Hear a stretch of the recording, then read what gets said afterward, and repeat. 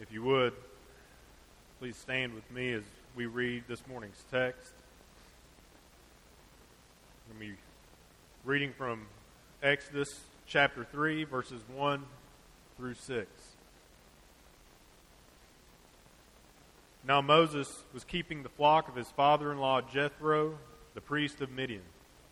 And he led his flock to the west side of the wilderness and came to Horeb, the mountain of God.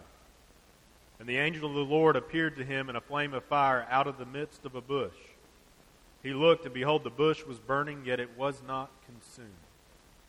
And Moses said, I will turn aside to see this great sight, why the bush is not burned.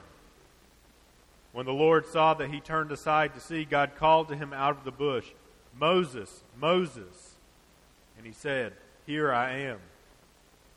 Then he said, Do not come near.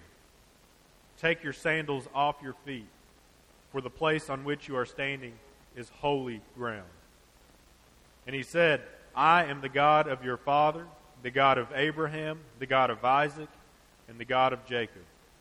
And Moses hid his face, for he was afraid to look at God. You may be seated. Let's pray.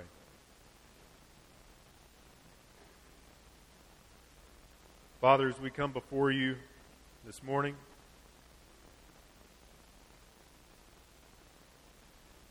Lord, we've sang songs where we've, Lord, recognized, Lord, our utter dependence upon you. We've recognized, Lord, our frailty. Lord, we've declared, Lord, our only hope is in Christ. The redemption that he has accomplished, the rescue which he has made possible. Lord, as we consider all these truths and we look at your word here, Lord, may we come to understand, Lord, your holy calling. Lord, may we come to understand ourselves in light of your holiness. Lord, may we see the glory, Lord, of your gracious revelation to your people. Lord, the wonder, Lord, the amazement, Lord, that you have made possible salvation, Lord, that you have kept your promises. Promises that you made of old. But Lord, you are unchanging. Lord, as we gaze upon you this morning, Lord, may we see these truths. May we be challenged. May we be encouraged. Lord, most of all, Lord, may you be glorified as you make yourself known to your people. Lord, we pray all this in Christ's name. Amen.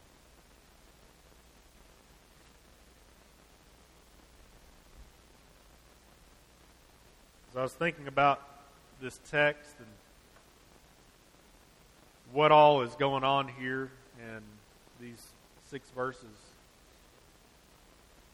I just struck by the response that Moses has. A response of fear, a response of worship. I thought about myself and I thought about our tendency, really as moderns, as maybe as Americans, as people of the 21st century, and I kind of just thought, have we lost the wonder? Have we lost the sense of awe that's so important in this text, that God would make himself known? One of the ways I thought about this is just the way a child reacts. I was reading an article about a child that was at a concert at Symphony Hall. It was just last night or a few days ago, and at the end of Mozart's symphony, when the orchestra finishes, the entire place just went silent as people just reveled in the magnificence of the performance. But then, in the midst of all that, a child screams out, "Wow!" And I thought, man, what's wrong with us? There's awe that sits in silence and wonders, but man, isn't it magnificent to see the response of joy, a declaration. And that's just in one small aspect. I'm reminded the same way at our wedding. And I was awestruck and silent standing here on this stage watching my wife walk down the aisle as I don't remember what exactly was playing. But as the music came to a close and she stood right here, my little nephew Lucas, some of you all were here, you may remember what he did. The music ended and Lucas in his awestruckness at the music just started screaming and going, yay, and clapping and all the direction. But here's what was magnificent about that. All the direction was suddenly off the performance and onto his amazement at its beauty. And I just thought about this idea that we see this beauty. And God desires for us to have this awestruckness because when we see Him, our response should be a declaration of praise. When we sing these songs, when we hear His Word, our response should be praise, wonder, amazement, and it should be fear, but fear that leads to more praise.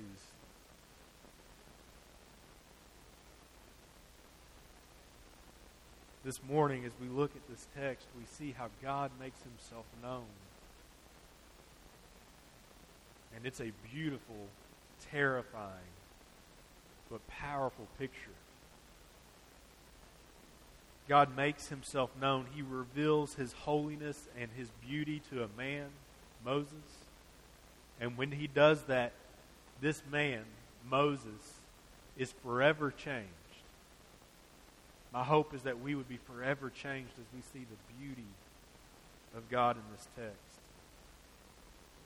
See, the beauty, this is what we were made for. This recognition of this beauty, but this also the reflection of God's goodness and character. We were creatures who were made in the image of God. Male and female, made after Him, in His likeness, to look like Him, to appear like Him, to reflect His beauty, His glory, His goodness, His holiness, His righteousness. But because of sin, that image bearing, it doesn't happen as it should.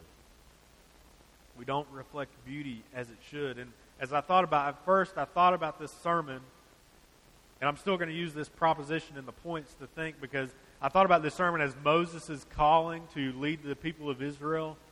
But really, as we think about this, what is our calling? Because we've all received a calling. We all have a calling. But it's really, that calling is just a fancy word for us to say, what have we been created for? What have we been created to do? And I think so many of us, we've missed out on this. We've been accustomed, we've been made a shallow view of what this calling is because we've been letting the world define what we are called to do, who we are called to be, instead of looking at what does God call us to do, who has God called us to be. And Moses is this perfect example. You see, Moses, he finds his calling, and we're going to look at three things this morning. He finds his calling through having an accurate understanding of himself, having a right perspective of the character of God, and having faith in the promises of God. Now, I want to look at them in this order, and I want us to think, when I say calling, don't just think about vocation. Think about created purpose. Our vocation falls underneath that category. However, our specific gifts and talents, they're called to be used in light of God's purposes for us. So as we look at this first one, just think about Moses. Moses, in the current situation, we looked last week, God, the whole point of the last three verses we covered was how God heard His people and remembered His covenant. He keeps His covenant. The week before we looked at Moses and we saw how he failed. Moses was not a picture of success. Saved by God's grace, protected, by his own mother and sister. By God working in the heart of Pharaoh's daughter, he was protected from disaster, from his own death under the hands of the oppression of Pharaoh. But when he grew up, even in spite of all these blessings, these graces from God, Moses tried to take his calling and the calling of the people of God into his own hands. He murders a man and he gets cast into exile. And where do we find Moses? Well, we find him in Midian, not in the land that he was promised, not in the land that he was born in exile, shepherding a flock of sheep that aren't his own. Moses isn't a picture of success, but Moses is a picture of us. It's so gracious that God gives us these examples in Scripture, that we have pictures of these saints that God has called in the midst of their brokenness, in the midst of their failures. And He says, look, when you see me and you know who you are in light of me, then you can be used. He said, but I'm going to use you according to my purposes. So we saw in verse 23 and 25, we saw the Israelites and God. We saw that they were the two main characters. So when Moses, forget chapter and verse divisions here. When we get to chapter 3 and all of a sudden we see the text, verse 1 says, now Moses. It's like, well, remember that guy?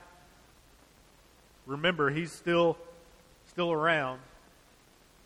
Now Moses was keeping the flock of his father-in-law Jethro. Now this is really significant when you think about our past failures. We think about where God is using our past experiences. This is an encouraging thought, because realize this, Moses is not doing something glorious. He was raised in the Egyptian palace. He was Egyptian royalty by adoption, but still Egyptian royalty. We know from the end of Genesis that Egyptians would have nothing to do with those who were shepherds, who watched over flocks. They looked at them as disgraceful. So Moses has gone from, in worldly terms, from the most privileged position to now he is a shepherd, but not even of his own flocks. He's a shepherd of the priest of Midian. So he is watching over. But think about this, in this humble position, we know, because we have the breadth of Scripture, God has been using Moses' humble status. He's used Moses' mistakes to prepare Moses for the task that he is going to call Moses to. God has been preparing him to shepherd a flock, not his own. He's been shepherding a flock that's not his own for the last 40 years, and he's about to shepherd a flock, the nation of Israel, that's not his own for another 40 years. This should be an encouragement for us. This should give us pause as we examine how we've arrived in our present place in this life. Whatever we've done, whatever we've gone through, has been providentially planned and worked so that we might be used for the one who is providentially bringing about His purposes.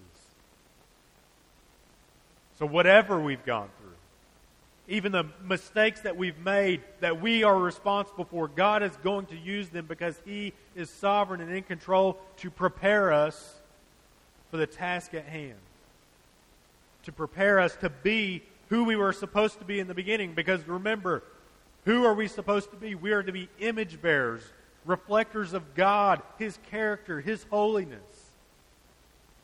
We lost that at the fall. And we've been rejecting that responsibility ever since. But God meets us in the midst of our brokenness. God meets us where we are humbled. He makes Himself known, and that's grace upon grace.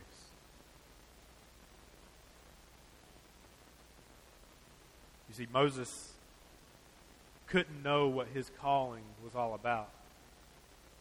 He couldn't have understood it accurately until he had been humbled, until he saw himself God knew, and God knows that some of us, most of us, not all of us, we need some serious humbling before we recognize our place before God. You see, as we look at this, and I'm trying to see this in pieces, we see Moses in his humbled status, but it doesn't change it. God doesn't say, look how great you are. Because what we're about to look at, God doesn't say, look how great you are. He says, look how great I am. And what's Moses' response after God says all this to him? Moses hid his face, for he was afraid to look at God. The key for us to have success, to find our calling, is not what the world says. Find what makes you feel good. Find out what makes you be inspired. Find out what's going to give you money. Find out what's going to give you success and power and make you look good in the world's eyes. That's not what God is calling us to be. He's calling for us to be reflectors of His glory. And there's no greater task for us than that. But we can't do that when we're so full of ourselves we don't see our brokenness. But God meets us even as He humbles us. God desires for us to see ourselves in light of the truth. And this is what happens to Moses. He is humbled. We've seen the process over the last couple chapters. But now we see that God meets him in the midst of this brokenness. Our second point is where the real action takes place. See, Moses' calling is found not only through having an accurate understanding of himself, but coupled with that, having a right perspective of the character of who God is. Up until this point, God has not spoken directly to His people since Jacob. We saw that last week. Moses meets his wife at a well. We see this continuation of the patriarchal line of the nation of Israel. Moses is leading this. This is significant, though, that we see that God has not spoken directly to His people, but now He is going to speak to Moses. There's been silence from God. But we know that it's not because He's not in control. It's not because He isn't working according to His purposes. We saw last week, God remembers His covenant promises, and He is taking action. The first action that we now see is through divine revelation of who He is to His chosen servant, Moses. He's going to make Himself known to Moses so that Moses can rightly lead the people of God. All this happens at Mount Horeb, which is later known as Mount Sinai. And it happens through a burning bush. An image that, if you've grown up in church, you're familiar with that picture, this idea of a burning bush that Moses has seen. If you've seen the Ten Commandments, whatever movie that's portrayed this. And there's a lot of significance in the two different things that happen in this story. These two things, this burning bush and the declaration of God to Moses that he is on holy ground, they are extremely important details. And I want us to consider these things. But first, we need to consider this is grace. God has made Himself known to Moses. God is making Himself known, revealing Himself. He has no obligation to make Himself known. But He does. He makes Himself known. Moses is not out looking for God. What is Moses doing? He's leading the flock of his father-in-law. He's seeking to tend to it. He's far from home. He is simply doing his job. 40 years into it. He's just working, just minding his own business. And then all of a sudden, he sees something on fire. And this isn't some common occurrence. In the middle of the wilderness, you don't just have bushes just bursting into flames by themselves, much less crazier than that. And not only is this bush on fire, it's actually not getting burnt up. So there's just this flame that is setting in the midst of this bush. It captures Moses' attention. He says, I'll turn aside to see this great sight. Why is the bush not burned? It's curiosity. But God calls out to him. He says, Moses, Moses. When Moses hears the voice of God, he simply says, here I am. Now, we see this burning bush, and we've got to ask the question, well, why is it burning? Why this image that God has chosen? And I want to say that the burning bush is the revelation of God's character in the power and the purity of a sovereign creator. So why is it burning?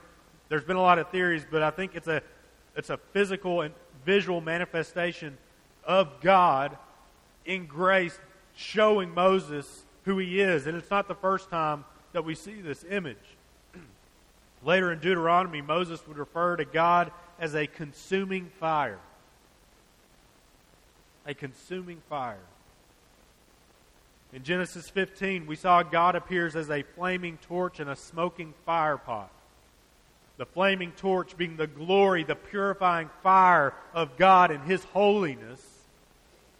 And the smoke being the shield, the same thing that would happen in the tabernacle. The fire of God revealed, and there'd be smoke, the incense that would shield His people. Just as the on Mount Sinai, when God returns with His people and He's giving them the commands, and He says, no one can come to the mountain except my chosen man, Moses. And there's fire and smoke on the mountain. This burning, all-consuming, but not destroying fire, it shows us the holiness of God. Kent Hughes makes this observation. He says, like the burning bush, God never runs out of fuel. His glory never dims. His beauty never fades. He always keeps burning bright. This is because God does not get His energy from anyone or anything outside Himself. He is completely self-existent and self-sufficient in His eternal being. All of this is bound up in this image before Moses. I mean, what would we think?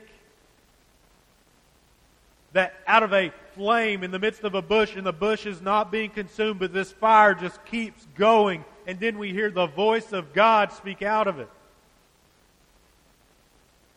God is making Himself known, and Moses is terrified, but he still responds.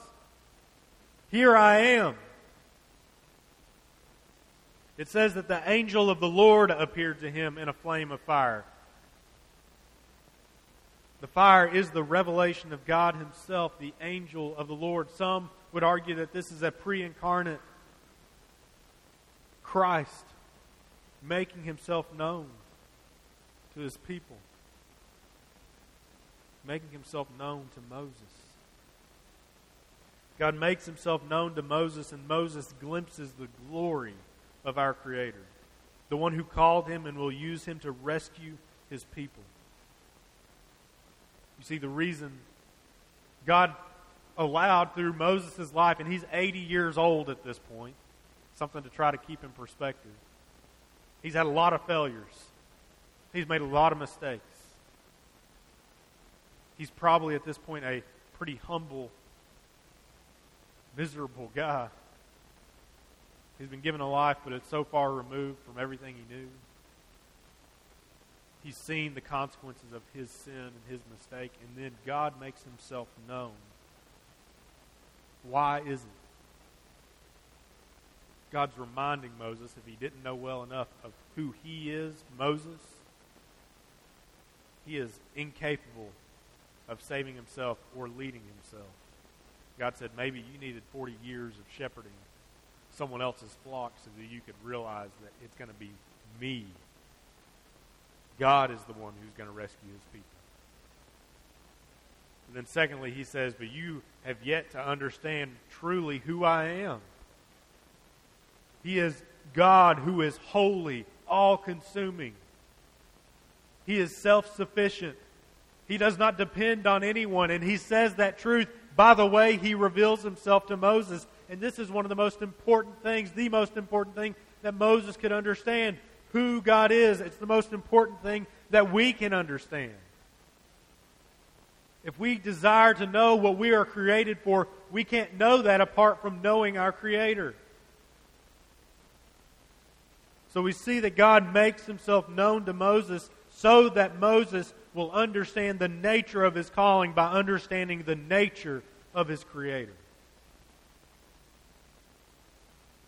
You and I, we won't understand the nature of our calling, our purpose in life, apart from understanding the nature of our Creator. And His nature is holiness. It is righteousness. It is justice. It is love that does not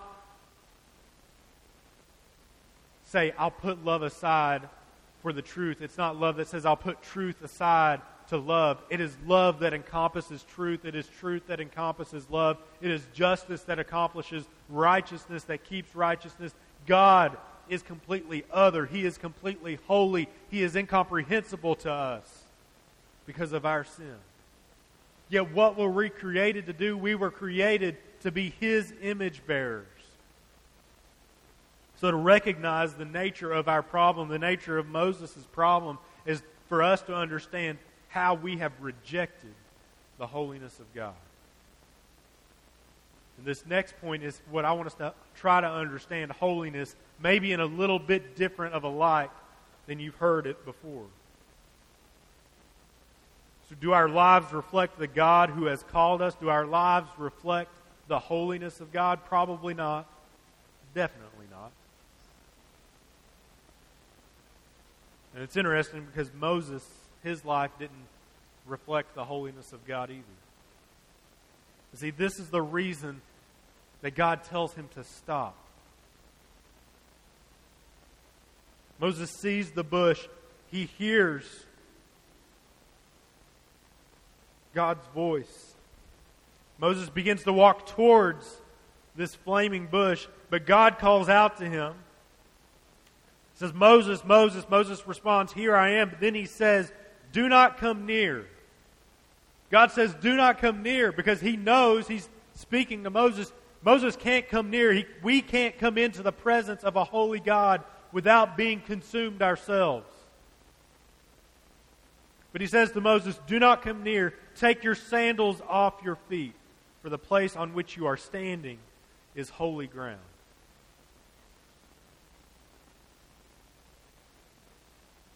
Holy, holy, holy. We sang that phrase in the songs we sang. We read that in Isaiah 6. I'm going to read verses 4 of Isaiah 6 again. The foundations, as Isaiah comes to this vision, he is brought into the presence of the Lord, and he declares himself, I am unclean. The foundation of the threshold shook at the voice of him who called, and the house was filled with smoke. And I said, Isaiah says, woe is me, for I am lost, for I am a man of unclean lips, and I dwell in the midst of a people of unclean lips, for my eyes have seen the King, the Lord of hosts.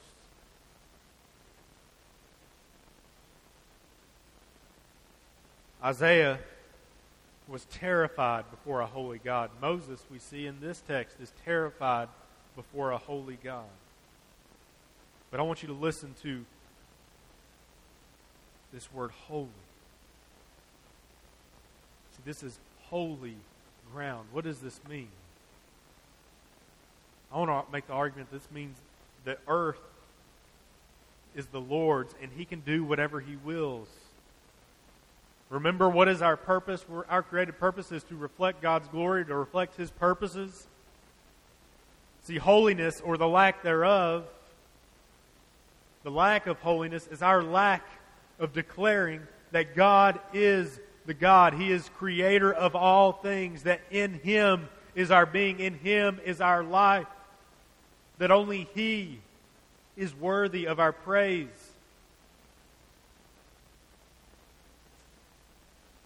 We've got to understand God's holiness is this all-consuming dedication to God and Himself and His purposes. For there is no sin in God. There is no rebellion in God. And sin itself is the refusal to acknowledge that God is worthy and that He is true, that His word is perfect.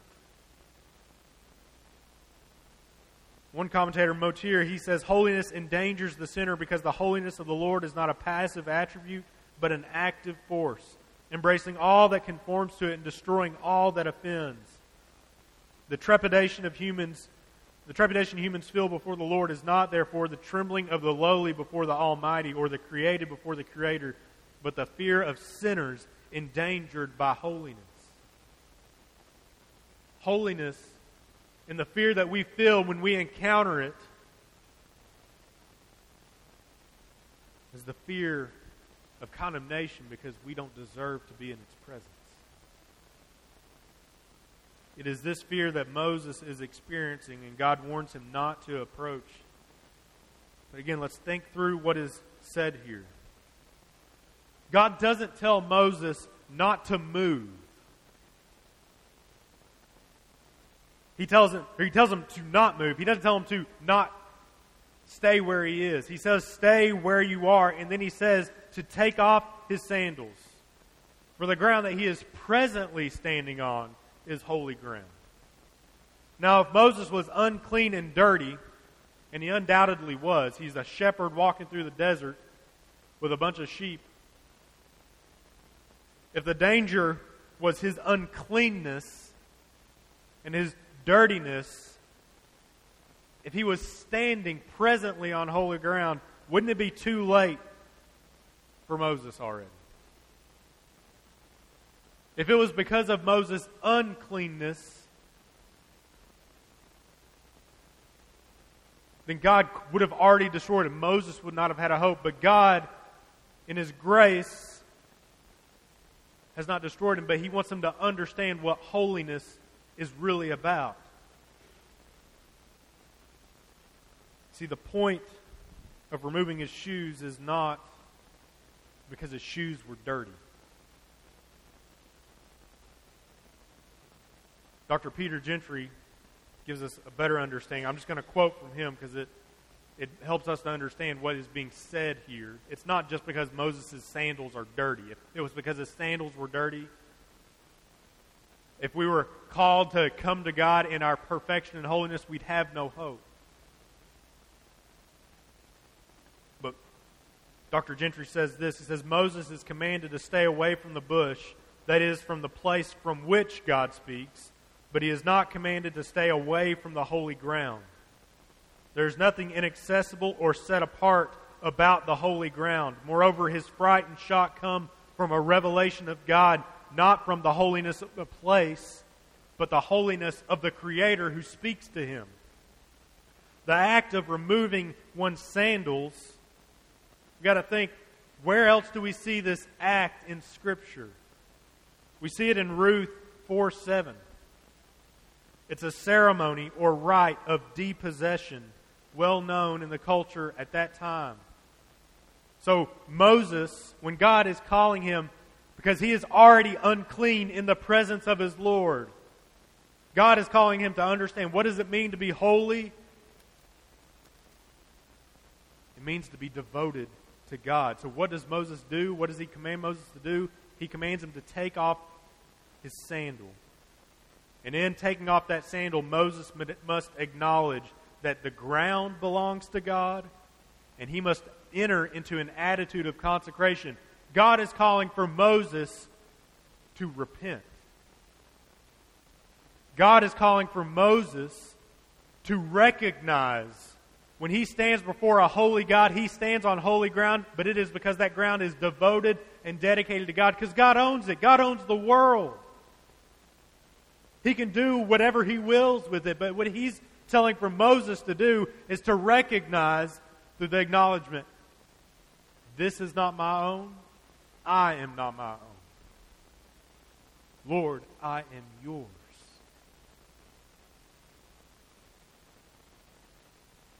Just as the mountain is God's, Moses must recognize that he also is God's. See, holiness isn't just making oneself clean. It is being wholly devoted, W-H-O-L-L-Y. It is being wholly devoted to God so much that we look like Him.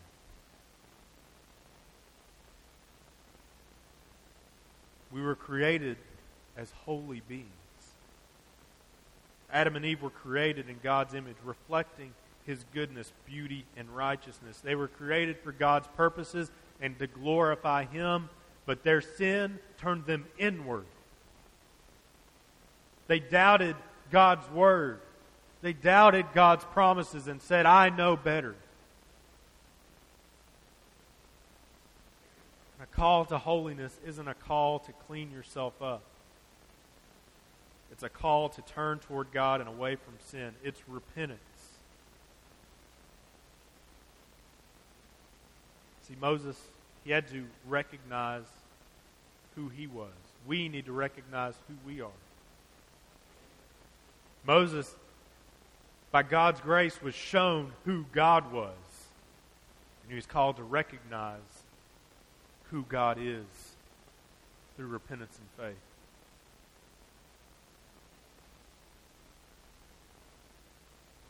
See, we need to realize we can't clean ourselves up. We can't present ourselves through our own works as holy before God.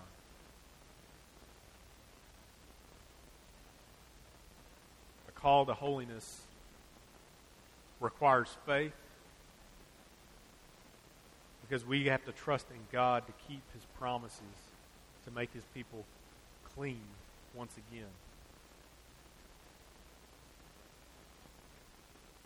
Motier sums up Exodus by saying this. He says, Exodus cannot be described simply as the book of the holiness of the Lord, nor simply as the book of the presence of the Lord, but as the book of the holy God present in all His holiness at the heart of His people's life, their provident Savior and friend who makes provision whereby they, in all their unworthiness, may live safely with Him. You see, this is the story of Exodus. It's the story of how God takes a people who rebelled against Him, how God had made a promise to make them clean, to make them right once again, how God uses them, finds them, and then uses them in the midst of their brokenness by showing them who He is and says, look, this is what you were created to be, but there's only one hope for you, to be again what you were created to be, and that's through Him. We've got this text, and God says you are standing on holy ground, but then in verse 6, this is where this gets good, because in the midst of all this, Moses is terrified. Moses is unclean. Moses takes off his shoes. He acknowledges who God is, but there's still not hope until God speaks this promise to him, until God reminds him. Remember last week, verses 23 through 25, God remembers His covenant. God keeps His promises. What does He tell Moses? He says, I am the God of your father, the God of Abraham, the God of Isaac, and the God of Jacob. That's all that God has to say to remind Moses of the promise that He made. That He keeps His promises. Moses' calling is found. His purpose is found through having faith and fear in God. To do that, God had to bring him to the end of himself. And God had to show him His character, His goodness, His holiness. These first 2 points could easily be summed up in a response that we've already seen twice now in Exodus: the fear of God. And the midwives, we saw in chapter 1, it led them to faithful action, and God used them to protect His people. We see now that Moses hid his face, for he was afraid to look at God. Now, as we see the story shifting gears, we are called to ask this question as we're reading the text. Will this lead Moses to take faithful action as well? Will this revelation of God's holiness to Moses, to this broken man, lead Moses to take faithful action as well? We know the rest of the story. We know that God takes action, that God keeps His promises. But I just want us to think about two things here. The first is, what is a proper fear of God? So a proper fear of God recognizes His transcendence, that He is above and apart from us in every way, shape, or form. That He is not dependent upon us, but that we are completely and totally dependent upon Him. And for us to rebel against that dependence is to embrace sin. Proper fear of God acknowledges His wisdom. That only God knows how to make things right through the mess that we've created. But that God in His wisdom will make things right. A proper fear of God, it depends upon His power. Why is Moses afraid? He sees the power of God in front of him. And the glimpse that he's gotten is enough to terrify him. But it's not a fear that he should be afraid of and be paralyzed by. It is a fear that empowers. Fourthly, proper fear of God, it trusts upon His character. God makes Himself known. He reveals and He reminds Moses. He says, I am the God of your father, of Abraham, of Isaac, and of Jacob. A proper fear of God, it depends on His character. You see, we too are a people in search of a calling. We all know to some degree that we've been created for more than what this world offers. The problem lies in our desire to try and figure that out and accomplish it on our own. That was Moses' problem. That remains his problem. That remains the problem of Israel. And that remains our problem. If we keep trying to do everything on our own, if we keep ignoring the wisdom and the truth of God, we're going to find ourselves broken.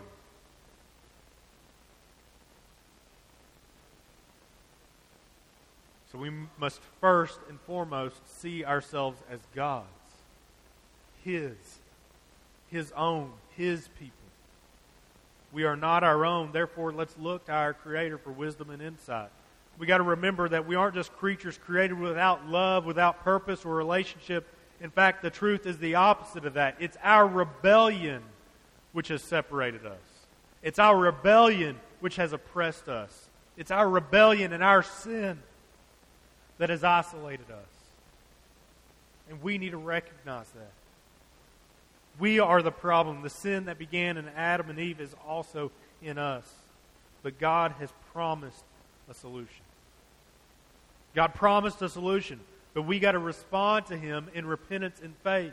We must see our brokenness, and I hope if you're here this morning and you know or recognizing by this truth as we look on the holiness of God, if you see your brokenness, you see that you have tried to keep things together by your own power, then embrace that. Recognize that. And trust in God, for He has made possible rescue from our sinfulness, rescue from our rebellion.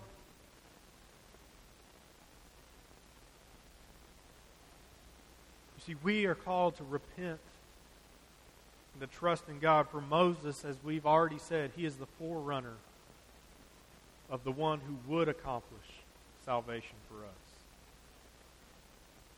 See, God displayed His glory before us in an unimaginably gracious way that's even greater than what He did for Moses.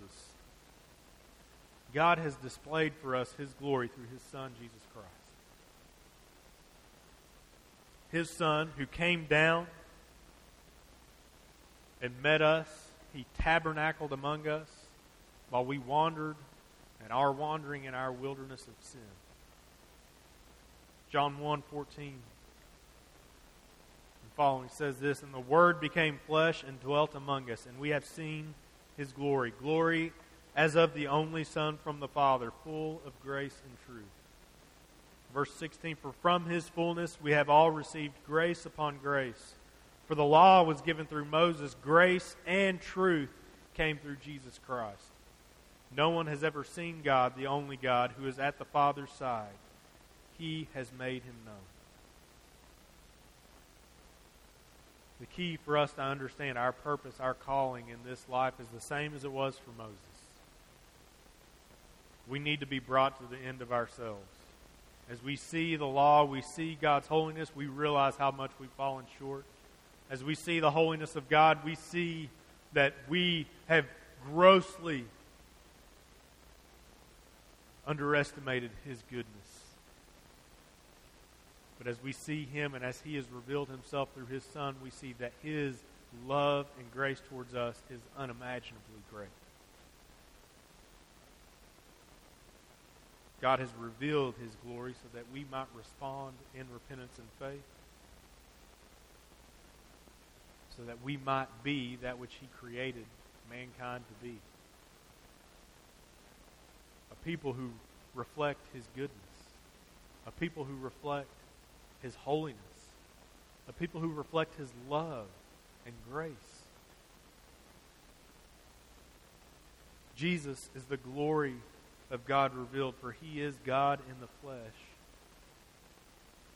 We see Him and we are put in our place. We see Him and we know that we have hope. And we know that hope is not in us. We see Him and we know that God has kept His promises. My goal from looking at this text is that we would see our holy God. We would see our sinful selves. And we would respond in repentance and faith. Like Moses, we would acknowledge, this world is not mine.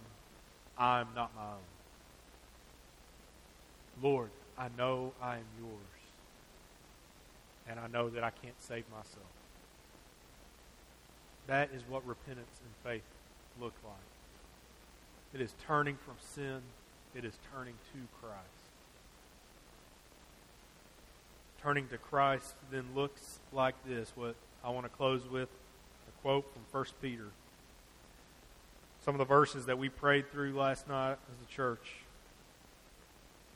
Therefore, preparing your minds for action, being sober-minded, set your hope fully on the grace that will be brought to you at the revelation of Jesus Christ. As obedient children, do not be conformed to the passions of your former ignorance, but as He who called you is holy, you also be holy in all your conduct. Since it is written, you shall be holy, for I am holy. And if you call on Him as Father who judges impartially according to each one's deeds, conduct yourselves with fear throughout the time of your exile, knowing that you were ransomed from the futile ways inherited from your fathers, not with perishable things, such as silver or gold, but with the precious blood of Christ, like that of a lamb without blemish or spot. He was foreknown before the foundation of the world, but was made manifest in the last times for the sake of you, who through Him are believers in God, who raised Him from the dead and gave Him glory, so that your faith and hope are in God. God has called for us to be holy. As we think about what holy meant for Moses to recognize that that mountain and himself belonged to God, it makes even more sense what Peter is saying when he says you are called to be holy. The God who is wholly devoted to Himself has called for His people, His creation, to be wholly devoted to Him. That's been made possible because of the grace of God through Jesus Christ, who has redeemed us from our sin. My prayer for all of us is that we would trust in that hope. That we who have believed in Christ would have faith and would have hope that are found only and completely in God and His promises. If you don't know that promise, you can know it today. Do just as Moses did. acknowledge your brokenness. Look at God and say, Lord, I know I'm not my own. Make me, by your grace, what I am supposed to be.